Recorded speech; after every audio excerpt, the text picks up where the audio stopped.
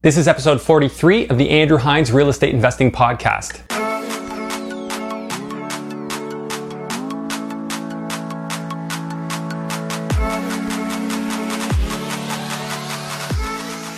Welcome to episode 43 of the Andrew Hines Real Estate Investing Podcast. Today I have Mel and Dave Dupuis on the show, and they are real estate investors out of North Bay, Ontario. They've acquired over 100 doors so far in their business. They're full-time real estate investors, and they're getting crazy cash flow. One of the examples they shared on the podcast showed how they were going to net over $20,000 per year in cash flow off of just their most recent deal. And they've got 100 doors in their portfolio already. This was an absolutely incredible podcast. It was very informative. I really enjoyed asking the questions and getting all the answers. It makes this job really fun. I know you're going to enjoy it too. So without further ado, please enjoy episode 43 with Dave and Melanie Dupuis. Hello and welcome to the Andrew Hines Real Estate Investing Podcast. I have Dave and Melanie Dupuis on the show. Drove down from where? North Bay, Ontario. Yeah, all the way from North Bay. So long drive. You had some ice, some snow along the way. Well, ironically, this was the first snowfall of this season. So it was this morning for us. Yeah, school canceled and everything. So we were a little late here, but yeah, the roads weren't the best. But yeah, we made it.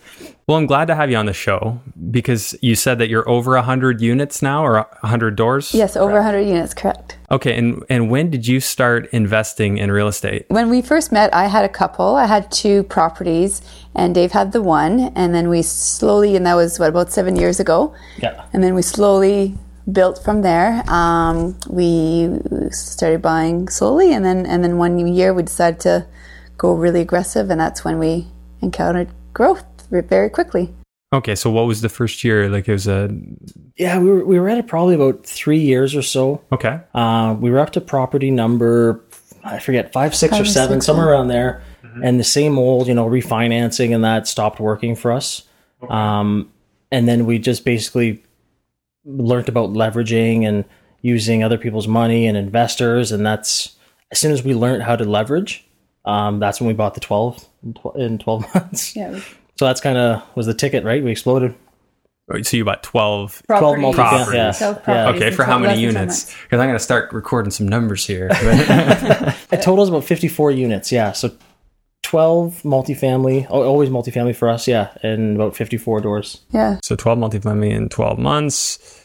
54 doors, and that was in what year? 2018? 2017. 2017. Wow, that's quick. And whereabouts? Was that in North Bay? They were all in North Bay, yes. Why don't you tell me a little bit about your local market, what it's like there, what kind of opportunities you see, and why you like investing there?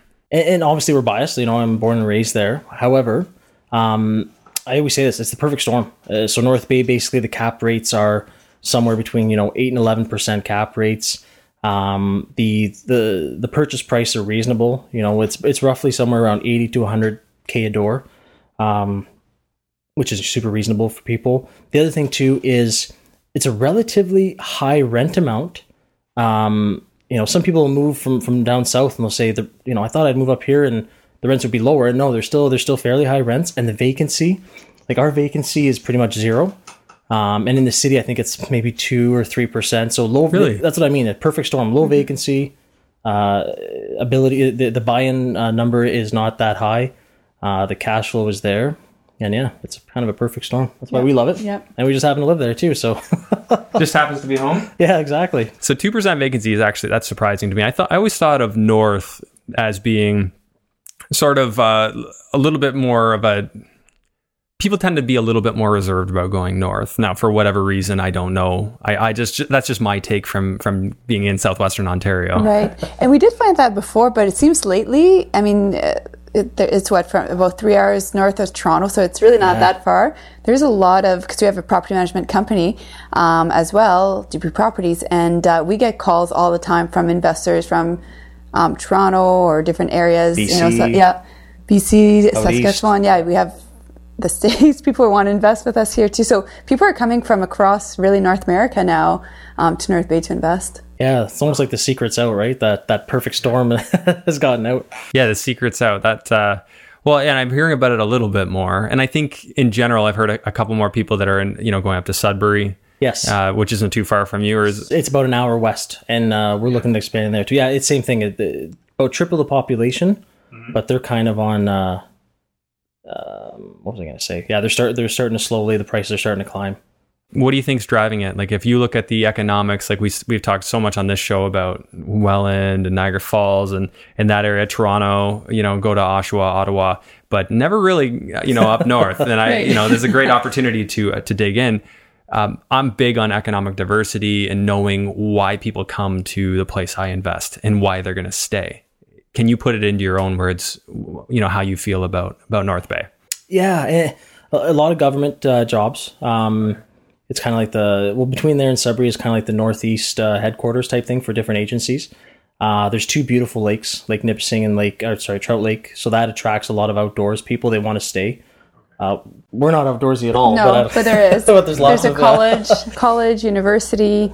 So there's quite a bit of people from out of town that are coming into the city. What are the schools there in North Bay? Canada College and Nipissing University. Okay. And there's I never know how to say this. There's secondary, not markets, but different agencies and different businesses that support the mining sector. And some of them are worldwide and that type of thing. So there's quite a bit of mining. The airport's starting to take off too. There's a lot of because there's the big runway. I think it's 10,000 feet long. Sorry, that was there for the air base. So NORAD's there, right? So there's there's a military presence for both Canada and the States there. So different stuff. Mm-hmm. And I think it's the lifestyle people like there. It's big enough where there's stuff to do, but it's not. And no offense, but some people don't like living down south, so it's kind of that. It's a different lifestyle. There's no traffic jam. It's 5 minutes to go to work, and 5 minutes to go to the gym. And now it takes me 15 minutes to get across town. I'm like, oh, it's terrible. I always joke that I commute from my kitchen to my front foyer, so my desk is there. I've done many years of driving a lot to London and back from Burlington. It's 3-hour driving in a day, and while that doesn't sound like that much, it adds up, and eventually it's pretty rough. So I love not driving. So I get what you're saying, because anytime you're driving around here, drives they can multiply by double the time just because of traffic, just because of all that. And we definitely don't have the infrastructure down here to handle it.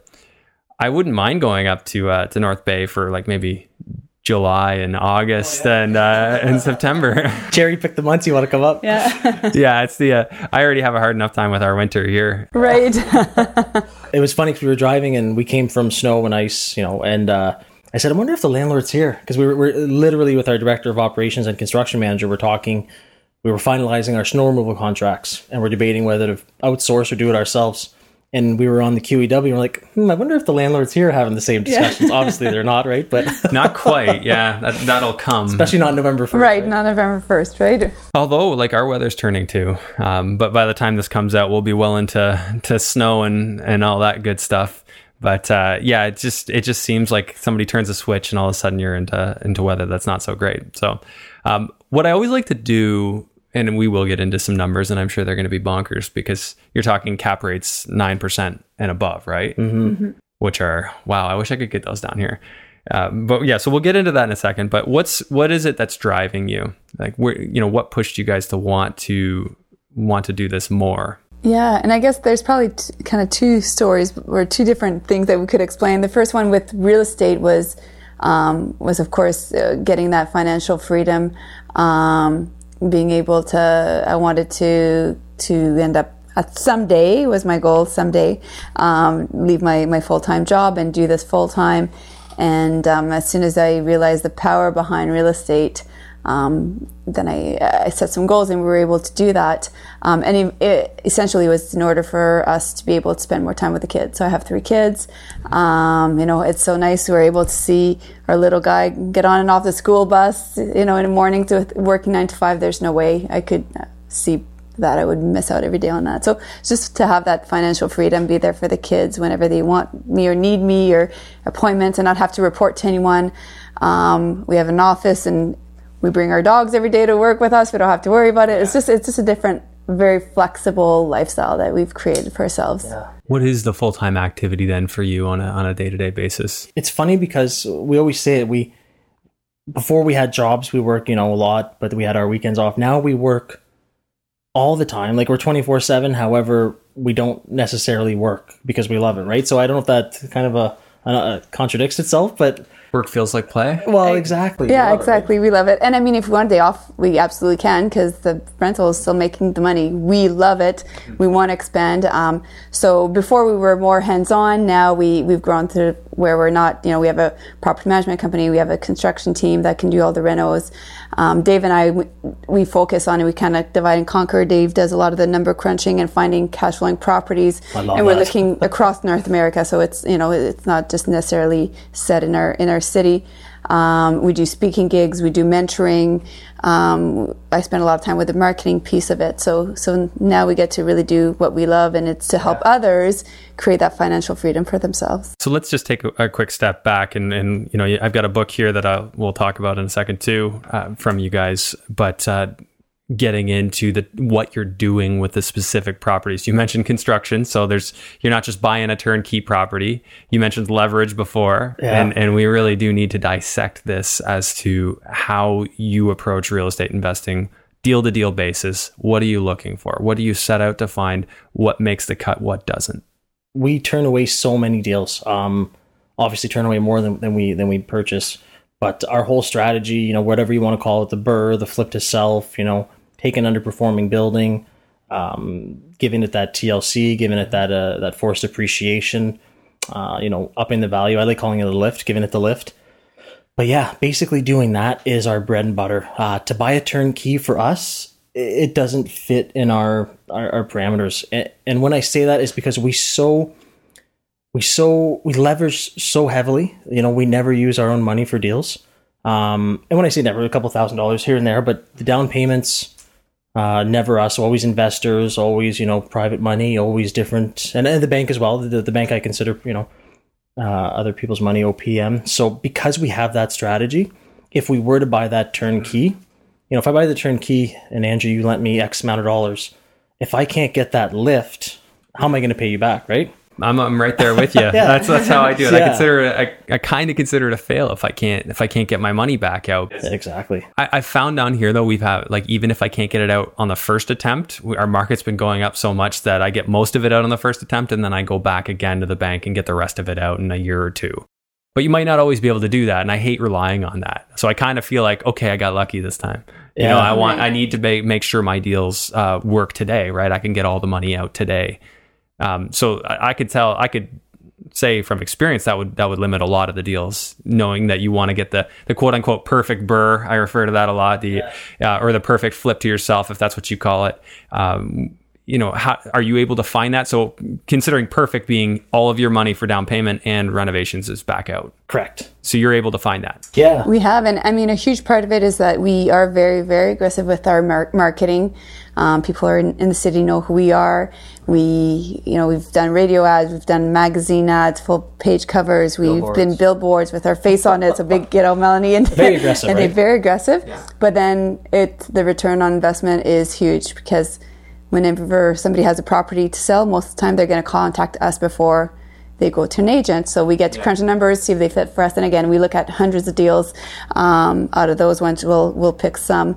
But it's really opening up so many more doors for us, and people who may not necessarily be thinking about selling are still contacting us. And if we can make the numbers work, they're like, okay, well, I was planning on selling in 4 or 5 years from now, but I heard about you guys, and if we can make a deal, then it's and again, we're all about win-win partnerships, so we ensure that it's a win-win for the seller and for us as well. Okay, so say let's just hypothetically walk through. Well, first off, what does the sign say? The billboard. Oh, tons. We've had a lot. So we've had property management. Property management. We want to buy your property. Tired of being a landlord. Call us, right? So just stuff to create a buzz. So now people.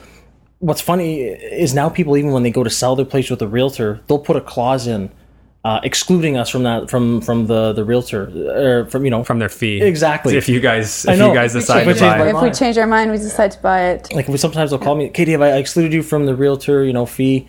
So if you change your mind on this deal, and I'm like, oh, okay, thank you. But so it's a good problem to have, right? Thank you, but your price wasn't low enough. Yeah, exactly. Okay, so do you come in with a goal? Like, is there a minimum number of units that you would accept? And we honestly, Andrew, we get that great question. We get that question all the time. We're at the point now, and before, cash flow was cash flow, we were just happy and we wanted a certain amount. now it's all about what's your time worth. So, like I looked at just last year, I looked at a unit. Is it 18 or 22 units? 11, yeah, 22, and it made about $500 a month. And now I had to deal with 22 doors, right? Like there's lots of different issues, and it wasn't in the best area. I'm like, okay, I can have 22 units and have $500 cash flow, or I can buy a duplex like in our market that gives me $1,000 a month cash flow, and I deal with 2 doors. So what's, that's why our goal now isn't a certain, like we want 1,000 doors in the next 5 years. So we've got to buy another 900 doors. But that being said, I'm not just going to get doors, because what's my time worth, right? To deal with more doors and less cash flow. So we're essentially very open-minded. Yeah. I mean, we buy duplexes, we buy sixplexes, we have 17plex. So it just depends with the cash flow. So we don't necessarily need a minimum. We won't turn away an awesome deal.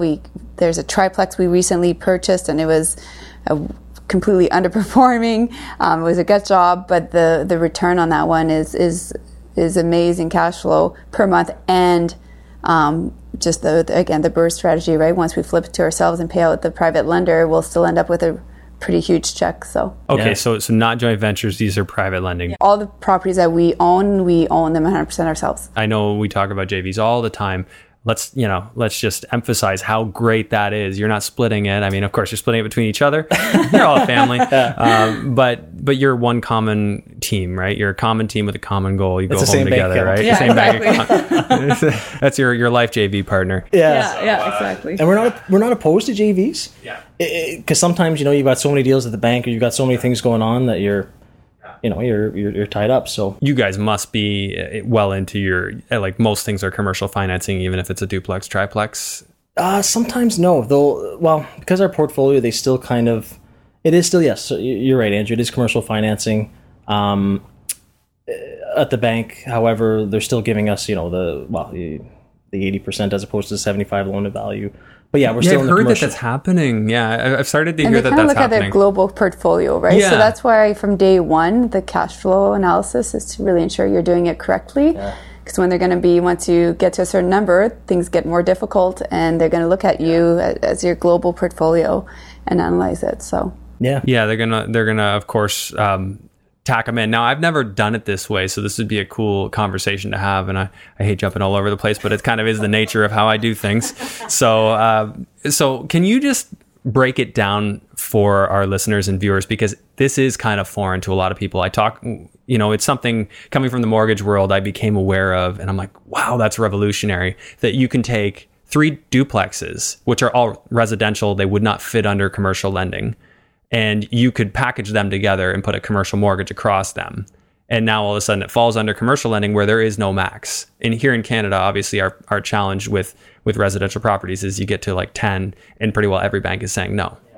But if you're on the commercial side, they're like, give me more units is better, easier. And it's kind of like you take off the training wheels and you move over to commercial multifamily lending. They call multifamily lending commercial or under commercial lending practice, but obviously it's different. So can you tell us how that's worked for you? Or do you have a blanket of over several properties, or do you have any residential properties that are in commercial lending right now? Yes, yeah, like we don't have any blankets per se, over different mortgages. What was I going to say? They basically just we're on the commercial side now because of the amount of buildings, the amount of units, and the amount of I shouldn't say exposure, but the you know what I mean, the amount, the loan, the debt we have. Yeah. So the residential side is saying no, you need to work with commercial. Correct. Now. Yes. So when you go into commercial, they take a look at your overall portfolio. And then, so if you want to add a duplex to that, they say, sure, we can add a mortgage to that. And then it's going to factor in with the overall performance of everything. Exactly. Yeah, exactly. But they'll still give us up to 80, if it's 4 or less, they'll still give us the 80% loan to value.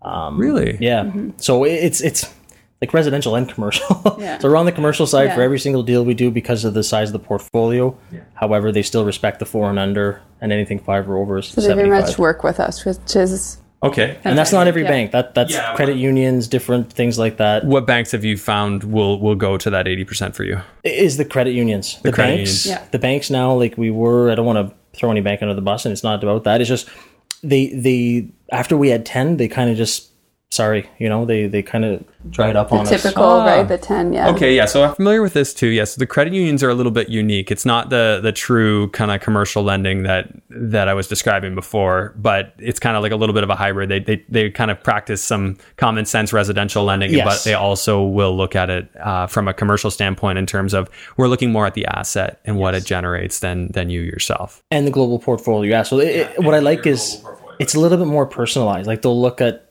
again, they'll look at the asset, like you said, Andrew. They'll look at us. They'll look at what the global portfolio can support. Like the gut jobs we buy, there's zero income. So on day one, it's just a negative, right? So are they financing that when it's a negative? Yeah. Also something that's difficult to get a bank to do, right? But again, and that's where the global portfolio. So if we wouldn't have really highly cash flowing properties, there's no way they'd be saying yes to the ones that have zero money coming in. So the debt coverage ratio overall still supports, the 1.2 that they're looking for or higher. 1.2. Okay. Yeah. So that's, as long as we can meet that on the globals, then they're happy and they let us do what we want.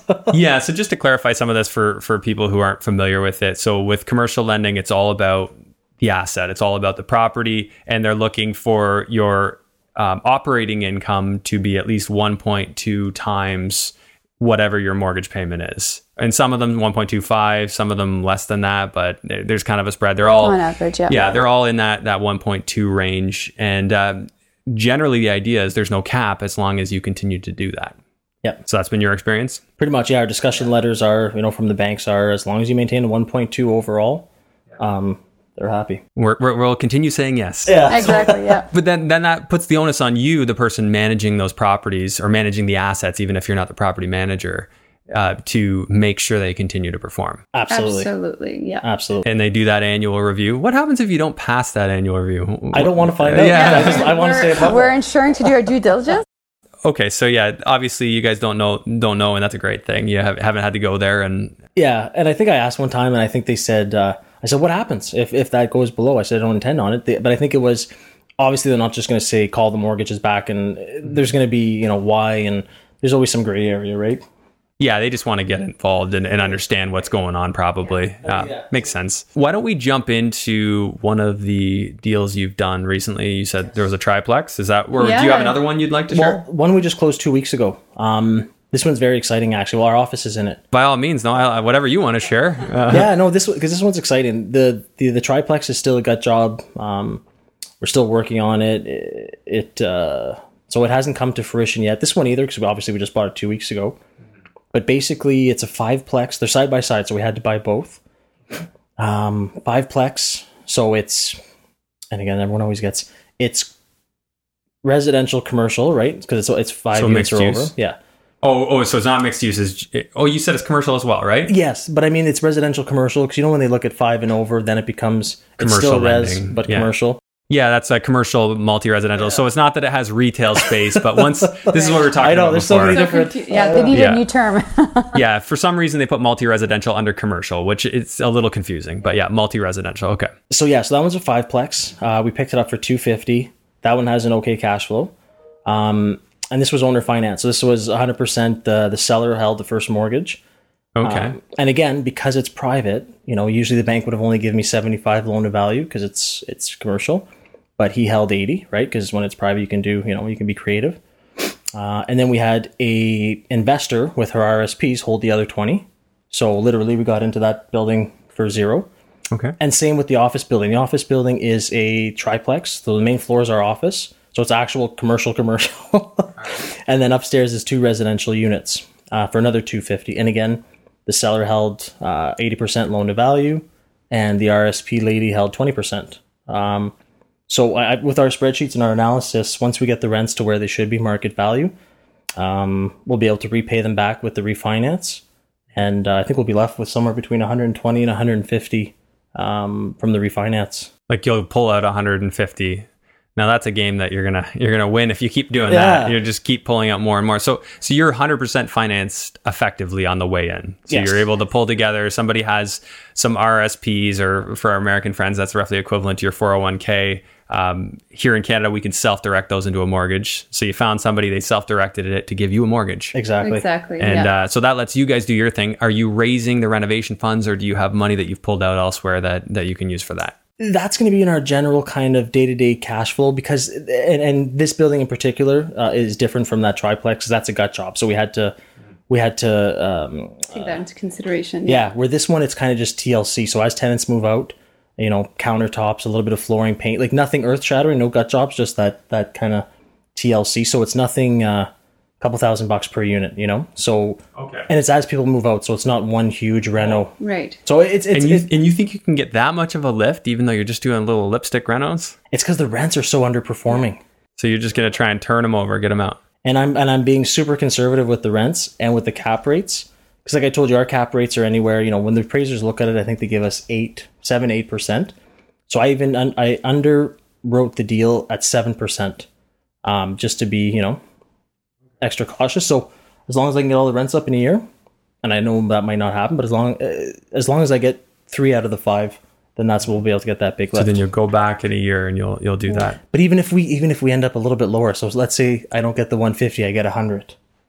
I'm still happy, right? We paid back everyone, plus we made 100 in a couple you're borrowing years. money. It's not even yours. It's a built-in cushion, right? Even if I end up with 50K after, I'm still happy. And will it still cash flow? Yes, it still cash flows. And that's part of the cash flow analysis that we do. So we always kind of look at two portions when we purchase property. We look at what the cash flow is now. We look at what is going to cash flow with what we know, because we know, of course, the market very well.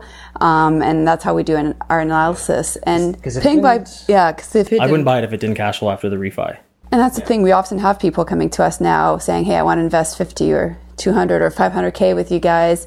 And at times it's sorry, I can't take your money now because right now I don't have that building where I know 100% that I can exit out and pay you back. And that's our strategy. Like out of the 12 that we purchased, the 12 properties we purchased in less than 12 months, that was in 2017. So that's only 2 years ago. They were all 5-year term. Mm-hmm. By the end of the year, we're going to have already repaid 11 and likely 12 before the end of the year. So that's 3 years early that we'll repay. So so you had longer terms to borrow and then you're repaying. 5-year term for all of them, for the second mortgage or private loan or private loans. Yeah, so you're just people, it's going so well that you're able to pay them back soon. And think about how happy they're going to be, right? 3 years early. And that creates two things. So number one, our monthly cash flow increases. So let's say lender 1, I was paying him $150. Lender 2, I was paying him $600. Lender 3, $300. So my monthly cash flow increased significantly. And then I have all these lenders saying, you paid me back 3 years early. I wasn't expecting that. I made money. I trust you. Here's the 100 or 200K. Let's do it again. Exactly. So once you have that, you're able to continue with that. It's funny you mentioned that because I've had the exact same issue. I had a friend of mine who's he's very interested. He's invested with me before. He calls me up. He's like, well, I'm selling a house. I might have like 500K to put to work. I'm like, wow, that sounds awesome. Let's chat. And let me buy you dinner. that is part of my business. Taking that money and putting it to work. It's just you have to have the deal that makes sense, right? Like, absolutely. I don't take that lightly, and I think you guys do either. The deal needs to make sense, and sounds like you're in a great market to find deals that make sense. Yeah, and sometimes you just got to look harder, right? I think where we are down here in Hamilton, Burlington, you just got to look a bit harder because the cap rates aren't 9-8%. They're 4 3 right. Depends. And you guys, it's a different play, right? It's the appreciation play as opposed to the cash play. And people make a lot of money with that, and good for them. It's out of my comfort zone. We were talking about this on the way up. I like to control most aspects of the deal, right? And hoping on that market appreciation. That's something that no one can control. And it's true. They can't.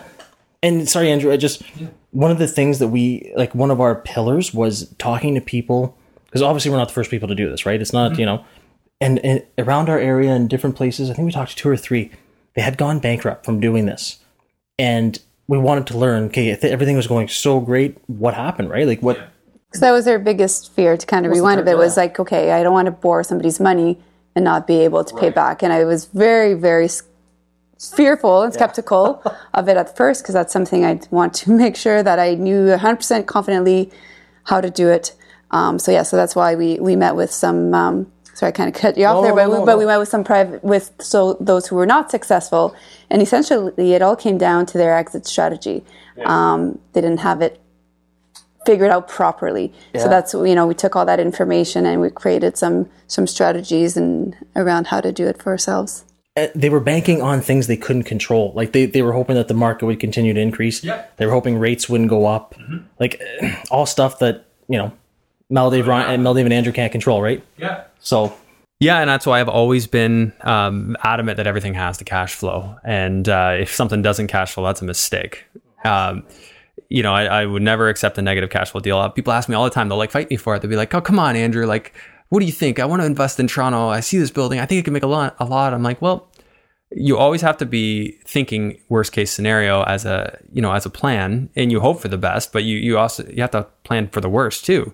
And if you're sitting with a property, say the market does what it did in the early 90s in Toronto and went down, and it took almost 20 years to fully recover. And people don't really think about that. But if you buy at the absolute peak and you don't know you're in the peak until after you go to the trough, if you buy at the peak and it does have to correct, you could be sitting in that property for 10, 15 years just to recoup. And if you're cash negative on top of that, and the bottom falls out of the real estate market, real estate rental prices are probably going to go down. So your cash negative is going to go even more negative.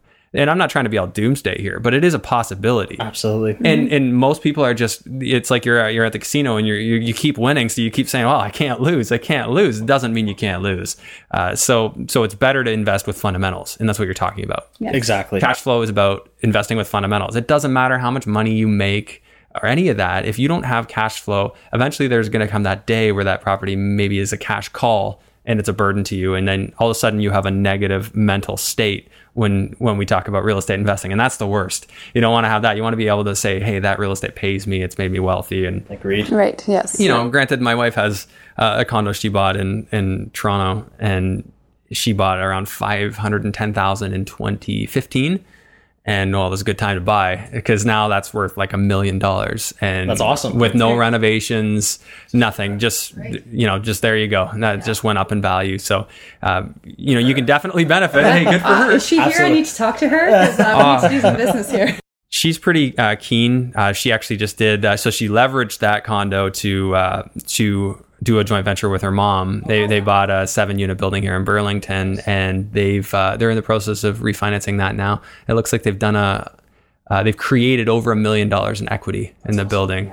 So the numbers here are pretty ridiculous. Yeah. So I'm going to have her on the show. We're figuring out when she's going to come on and tell the story. But yeah, she's definitely done some good deals. Why don't we get into some of the details of that deal? So what do you figure your cash flow would be? Say, I know you're going to own or occupy the 1 unit, but just say hypothetically you rented it out. What do you figure your cash flow? Well, actually, even with you owner occupying, you're going to cash flow, right? Correct. So you're basically living there for free or using it for free. Yeah. So what's your cash flow going to be? As of right now, as today, we're making about, it's not sexy, it's about $2,000 a year between both buildings. Okay. After I get my lift and refinance it, we're going to make about $20,000 or $24,000 between the both of them. $24,000 in cash flow. So we're going to use that number. So even with you having your own space, which is basically complimentary since you've got the cash flow here. It's fairly spacious. That's it. We're going to grow into it. It's just too much space right now. But this sounds good. You're almost making me want to move up there. But you know what the cool part is, though, Andrew? Is again, after we refinance, after we get the lift, and this is what we tell our mentors, our mentorees, is look at this deal. So initially, not too sexy, $2,000 a year for 2 buildings. But after we've paid back the investors, basically gotten a 0 down deal, right? And then we get a first mortgage from the bank, a new first mortgage. We're going to have assets that we put 0 down that are worth, one's going to be $500, one's going to be about $325. So $825,000 worth of assets. That's what it will be worth? The two of them together, okay. Yeah. What did you buy for? $500. So you bought for $500 all in.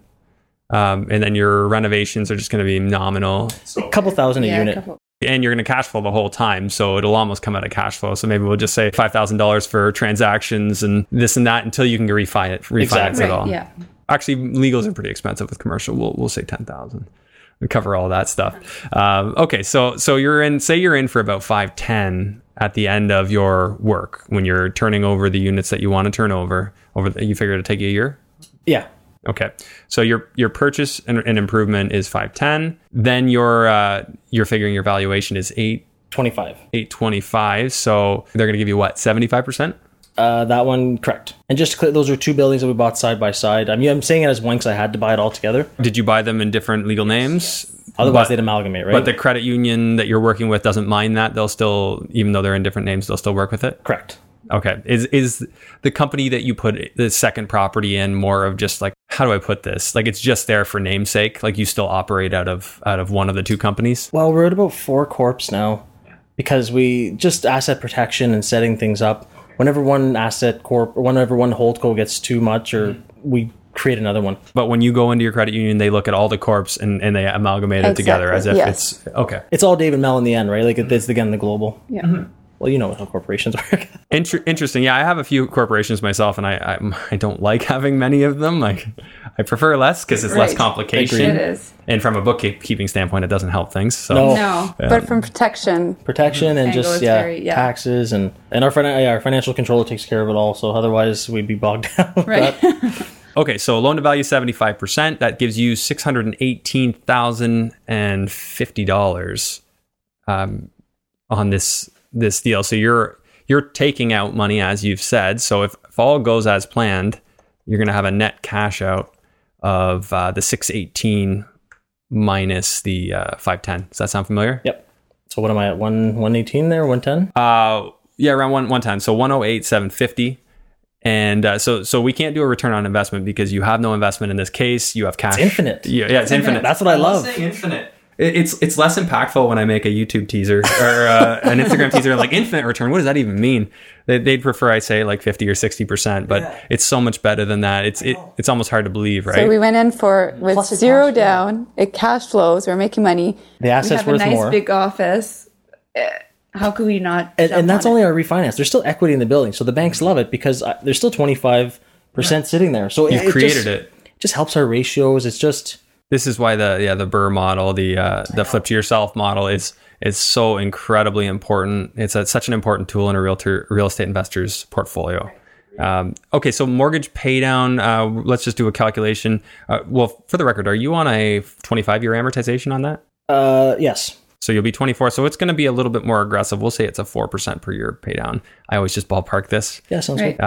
Okay, so on a 618, we'll multiply 4%. So that's about 24,750 a pay down in the first year. Awesome.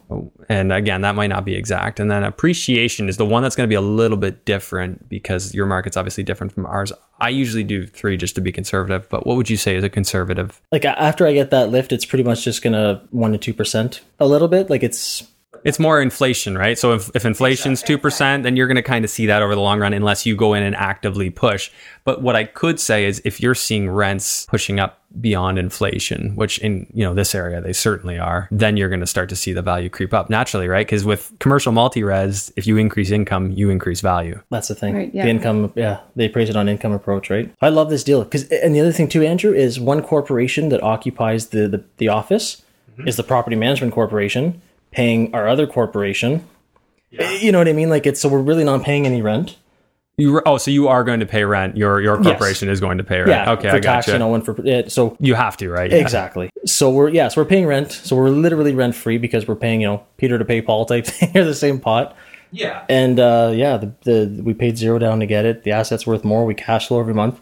To me, it's a no brainer. It's an all day, every day, right? And that's what we're trying to teach our mentorees is, look at this model. Why? Who wouldn't do this? So, and this one's different because we do have our office. However, I just wanted to show, kind of how we structure our deals. So to clarify, when we talk about that $24,000 in cash flow, that does have a rent figure built in for you at fair market rent. Correct. Yes. Which a bit lower actually. Okay. I'm giving myself a break. Very much like you were conservative, right? You always want to. Fair enough. Worst case scenario. Yeah. So this building, I mean, in addition to immediately creating. Well, you're 825 to 618 on the mortgage. You're over $200,000 in equity created, and over the and how many work hours are going into that? Well, you know what, and because we have employees and we have people helping us and working with or for us, yes, we're paying salary and all that, but it's just and I hate saying that we're leveraging their time, but it's because it's not us doing it. You know what I mean? It's one of those we are kind of leveraging. The efforts of others. We're getting paid for it, but that's what I like looking at it. How many hours do we really put into it? Mel and Dave? We analyzed the deal. We negotiated with the seller. Yeah. A couple hours here and there, maybe 10 hours. Yeah. So you get 10 hours into creating $200,000. So for effect, $200,000, 10 hours. So what does that put you at? $20,000 an hour? Jeez. I'll take that. Yeah, I'll take that. See, this is why, being a real estate investor and really a business person, an entrepreneur, and thinking about things in terms of what is my time worth? What's my highest and best use as a person in terms of what I can generate and the value I can bring. So for you guys, you're bringing a ton of value to people when you buy the property from them. They want to get rid of it. You create an easy solution. You're creating a ton of value for your lenders because you're giving them a simple return that they can bank on, so to speak.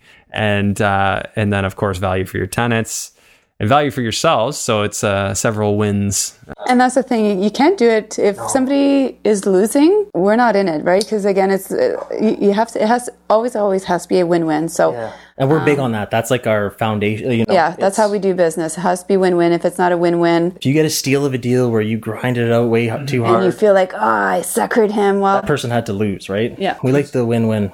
It's okay to ask for the price that you want, but I mean, you got to be, I really do feel like you got to be like true to your heart when you do. And you know what? And price is one part of it, but there's so many other things that goes into a deal, right? Is that do they want to close this year? Or do they want to close next year for capital gains purposes, right? So there's so many different ways that we can create a win-win partnership with people by simply asking them questions. And at the end of the day, what do you really need? And if it doesn't work out, it doesn't. Like, 'cause sometimes it doesn't, right? But, and like you were just saying, I love your example, Andrew. So how did this work out?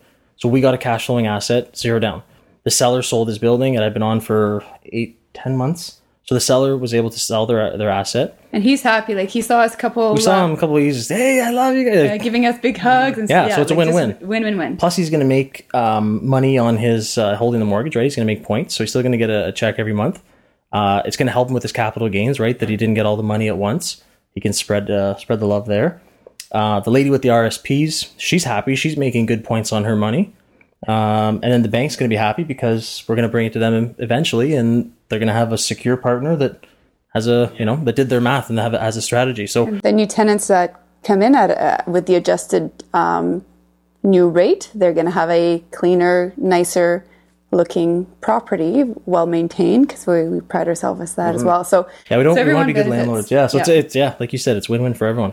That's what we love, and we're making money at the same time. You wouldn't be this far along if you didn't, because if you just kind of look out for number one and you don't ever consider the others, reputation spreads, right? Like, exactly. You can only do that so long, right? Yeah. Some people are hard negotiators, and that might work once, but then when that person never wants to deal with you again, you didn't win anything. That's how we started at first. We wanted the best deal possible. Made a lot of mistakes, and then quickly realized that maybe that's not the best strategy always, right? I used to do that with my tradespeople, and I was very, very hard on them. Like, I guess I say that for me, like that's not really my personality. I'm always wanting to be fair to people. But I would make a big stink about it. They would raise the price on me. I'm like, no, like that's not all right. We didn't agree on that. But what I've really started to do more is be objective about it. And you always treat it like, how would a reasonable person, handle this? And in any negotiation, right, you be fair to that other person, knowing that it's not just about winning today. It's about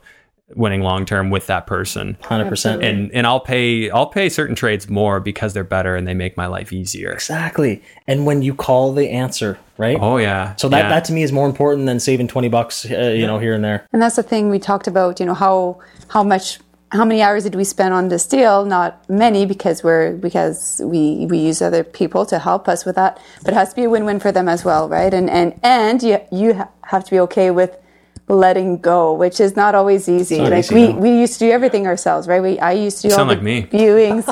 I used to do the viewings. They would do the screening tenants over the phone and all that. And then we realized, okay, wait a second. If we want to continue to grow, we're at full capacity. So we need to let go of some things to continue to do what we really love and help us grow. So we have a team. We have a VA from Mexico. We have two VAs from Mexico. Okay, so they live in Mexico. And who can do a lot of things via distance. They're awesome. And they're awesome. They're dedicated. They're hard workers. So again, it's just setting up a good team to help you really grow and set up so you can spend your time doing what you want. Okay, so you'd mentioned that you have a financial controller. Yes. This is the one thing that I had like a stranglehold on is no one touches my money. Right. Because Fair enough. that's where things can get ugly if there's too much lack of control. I agree. Yeah. So how do you mitigate that risk? So basically, she can do, how do I say it? Not that she can do everything and anything. However, I'm still the one who sends the e-transfer. I'm still the one for now that accepts. Okay. So I still somewhat. So that's what I do too. Yeah. It'll be, hey, Dave, ensure to pay this. Okay. And I write the check. So that's kind of my checks and balances, how come I'm making this check out to your name? It's. Oh, so she sets up the payment. You just initiate it. Yes. Right. And so we're still hanging on to that little bit of control. Well, that's the part that I've been hanging on to. So you got your bookkeeping's taken care of. She can see, obviously keep things on track that way. And then you're just the one that sends out the money or cashes it. And then she can do all the calculations, right? She can calculate the cash flow analysis for each property and do invoices and all that. So. Yeah, that tricky one, the financial controller, that takes a level of trust and some control mechanisms that are pretty important, in my opinion. Like I don't want to let anyone log in. I don't want to give anyone any passwords to log into anything. Like that Seinfeld episode, where George won't give his PIN and there's an emergency. Oh yeah, he just won't give his PIN. I haven't seen that one, but yeah, that's roughly how I feel. And you know what? It really is. I think it gets to that point where it's okay. Do I take a leap of faith? And then, like anything else, how do I reduce the risk of something happening? So really doing your research and controls, right? Yeah. Like what you can do. I know there's some software. Like I use something called ACH, automatic deposit. So it's like a wire transfer system. So I pay all my payroll is through that, and then I also collect through automatic withdrawal. So there's not a lot of e-transfers and things like that to be sent. But my system that I use has a key fob that releases, and it has a number that cycles every 5 seconds. Plus my password is needed in order to release money. So that's a good control. I could have somebody log in, set up the payment. I could just literally pop in and hit send if I agree with it, right? So there are ways to cut the time down. Exactly. Right. But I mean, one day there will be a better system than even that. I'll figure it out. Yeah. Got to talk to some people who have done it. Right, yeah. rather than me invent it, I'll go to a real estate meetup and ask somebody else how they did it. Ask you guys when you figure that one out. Okay, so what are your daily activities? You'd mentioned, I had that listed down, but you're seeing properties, evaluating properties. Yeah. Posting marketing ads. We have mentoring, which is a very big piece of what we do as well. So we mentor people to get started, whether they have one property or 3 or just want to get started. So we do a lot of that, and we speak at events. Like tomorrow, we're going to an event speaking at a real estate vet. So right here in Burlington, right here, the Right Club. And with the mentoring's cool is it's not just people. And I was surprised actually. I guess I was closed-minded to it. No, I shouldn't say closed-minded, but I never thought of it. It's not even just people that want to buy buildings. I've noticed a few people. It's also been they have money, they want to be private lenders, but they want to understand the cycle of real estate. They want to understand what's DCR, what's debt cover ratio, what's NOI, they want to get to know. Like if they were to buy the deal themselves. So they're learning as if they were going to be that person. However, they're going to be the private lender. But now they have the full aspect. They just want to fully understand, I guess, maybe that control piece, which right? They want to know. That's totally awesome. You're very well equipping yourself with being a sophisticated investor. So when they lend to you, part of your agreement is that they can ask you questions or you'll bring them along for the ride? That's not even necessarily people that are investing with us. It's just people taking the program, our mentoring program, to educate themselves. And then, of course, some relationships are being built through that as well. When did that start? When did the mentoring program start? It started off, and I don't know if you know this, Andrew, or not, but when we were actually in 2018, that's kind of the second piece that I mentioned. Our why earlier was, number 1 was my kids, was for that financial freedom, why we do real estate. Number 2, we were on our way to a real estate investing conference in 2018, and we were in a horrific vehicle accident. We were, going about it. We were passengers in backseat, but we got hit by a transport driver hit a car who hit us.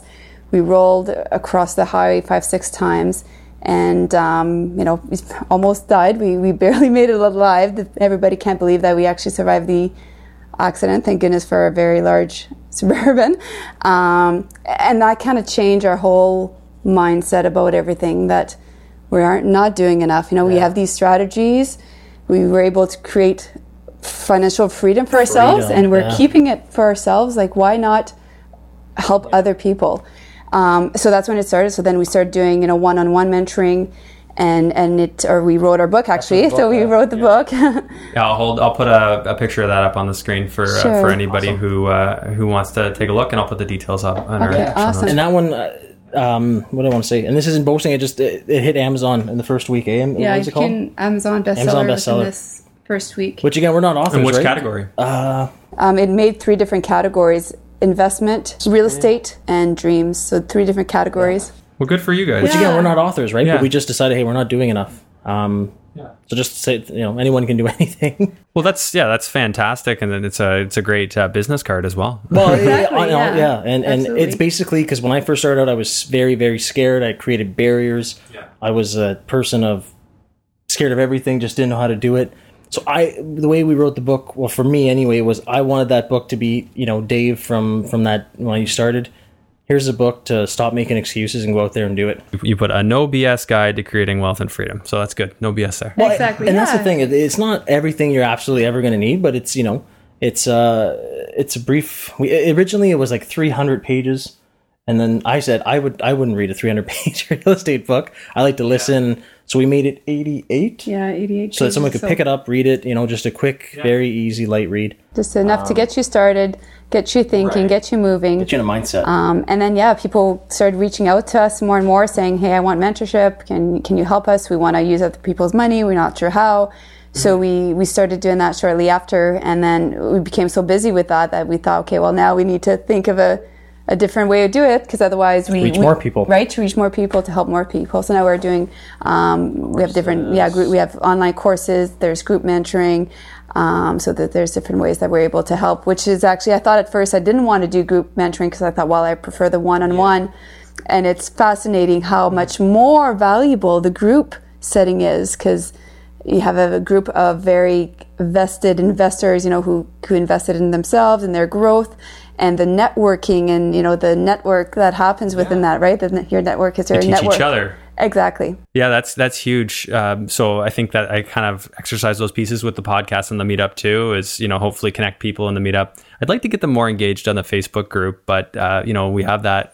The podcast is sort of the group learning. And then, when they come in, they can obviously talk to each other and grow that way. Yeah, that's awesome. Fantastic. And they should absolutely go. Yeah, well, they get to hear your story, right? They don't have to have you in person. They can hear your story and hear how you think, and hopefully that always made sense to me. That's why I wanted to start this, because you just absorb all the wealth of knowledge of the people who come in. Absolutely. and make it your own, right? You mentioned negotiating off-market deals and also vendor take-back mortgages, which are super useful.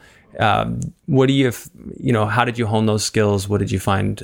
What do you find works? What doesn't work? Can you give me like a recent experience of how that worked? Yeah, and just generally for VTBs, I think the first time is always, the first few probably are always the more difficult, right? So you have to sell yourself to the person. Why should they trust you? So you need to be informed. You need to know all the terms. You need to know the benefits for the seller. Why should they hold a VTB on your purchase? Like Mel said, is what's in it for them, and again, spreading the love with the taxes, the capital gains. That's a great selling point right there. Absolutely, but you need to know how to explain it, because a lot of them will say, well, what is that? I heard about it.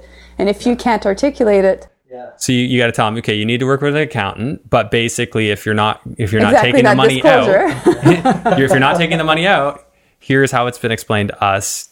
Seek clarification from your accountant, but this could be really beneficial. Exactly. Yeah. So they love that. Yeah, the capital gains, and they need to know your exit strategy as well, right? So if you can't explain that, they're going to go away thinking, well, I don't feel confident investing with them, right? Well, and that's one of those things that's going to become very easy when your face is on a billboard saying, I buy houses. But that accountability piece. right? Clearly, they've figured it out. And like Mel had said before too, it's listen to what they need. If they're worried about capital gains, like now that we're close to end of the year, that type of thing, or start of the year, people want to let it not dip over. What's the word I'm looking for?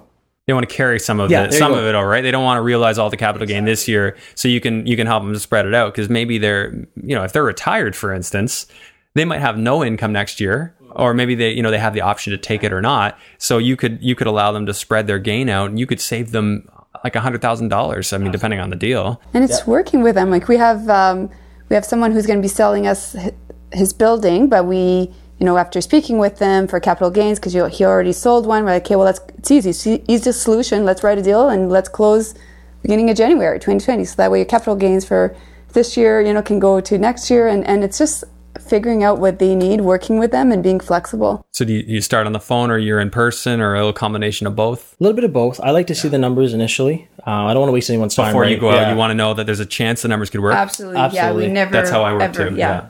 Don't waste your time. No.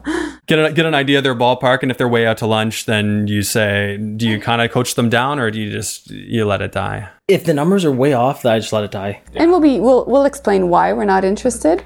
And sometimes we won't hear from them again, and sometimes they'll come around. They'll come around, yeah. And sometimes they come around a year later. So they'll post it on MLS. It won't sell, and then they'll come back and they'll be like, okay, here's my new price. You're interested? So your brand is well established up there. People know who you are. Yes. They know they call you back. They're not going to forget. They just look for your billboard. Okay, there's the number. Yeah, they can't miss us. We're all over. We have big Flyers deco too. trucks. you know what? We've tried flyers, and flyers did not work. That's the only thing that not we for found. multi-res, probably. But social media is free, guys. So if you're not on social media, make sure you are. That's free. I mean, we went obviously very, very aggressive. Decal your vehicles. Just be everywhere. That omnipresence. Yeah.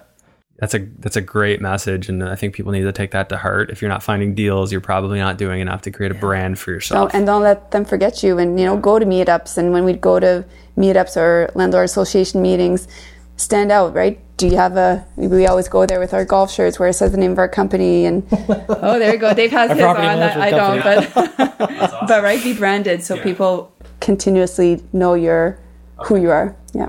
Okay, I don't know how I haven't asked you this yet, but what did you do for work before you both became self-employed, working in as real estate investors full time? So I worked at our local college. So I had a couple of different roles. I did marketing. Actually, I was a recruiter to start, and then program development is what I was doing. Yeah. And when did you transition? Honestly, it was that accident moment. I had a bad concussion for about a couple months at least.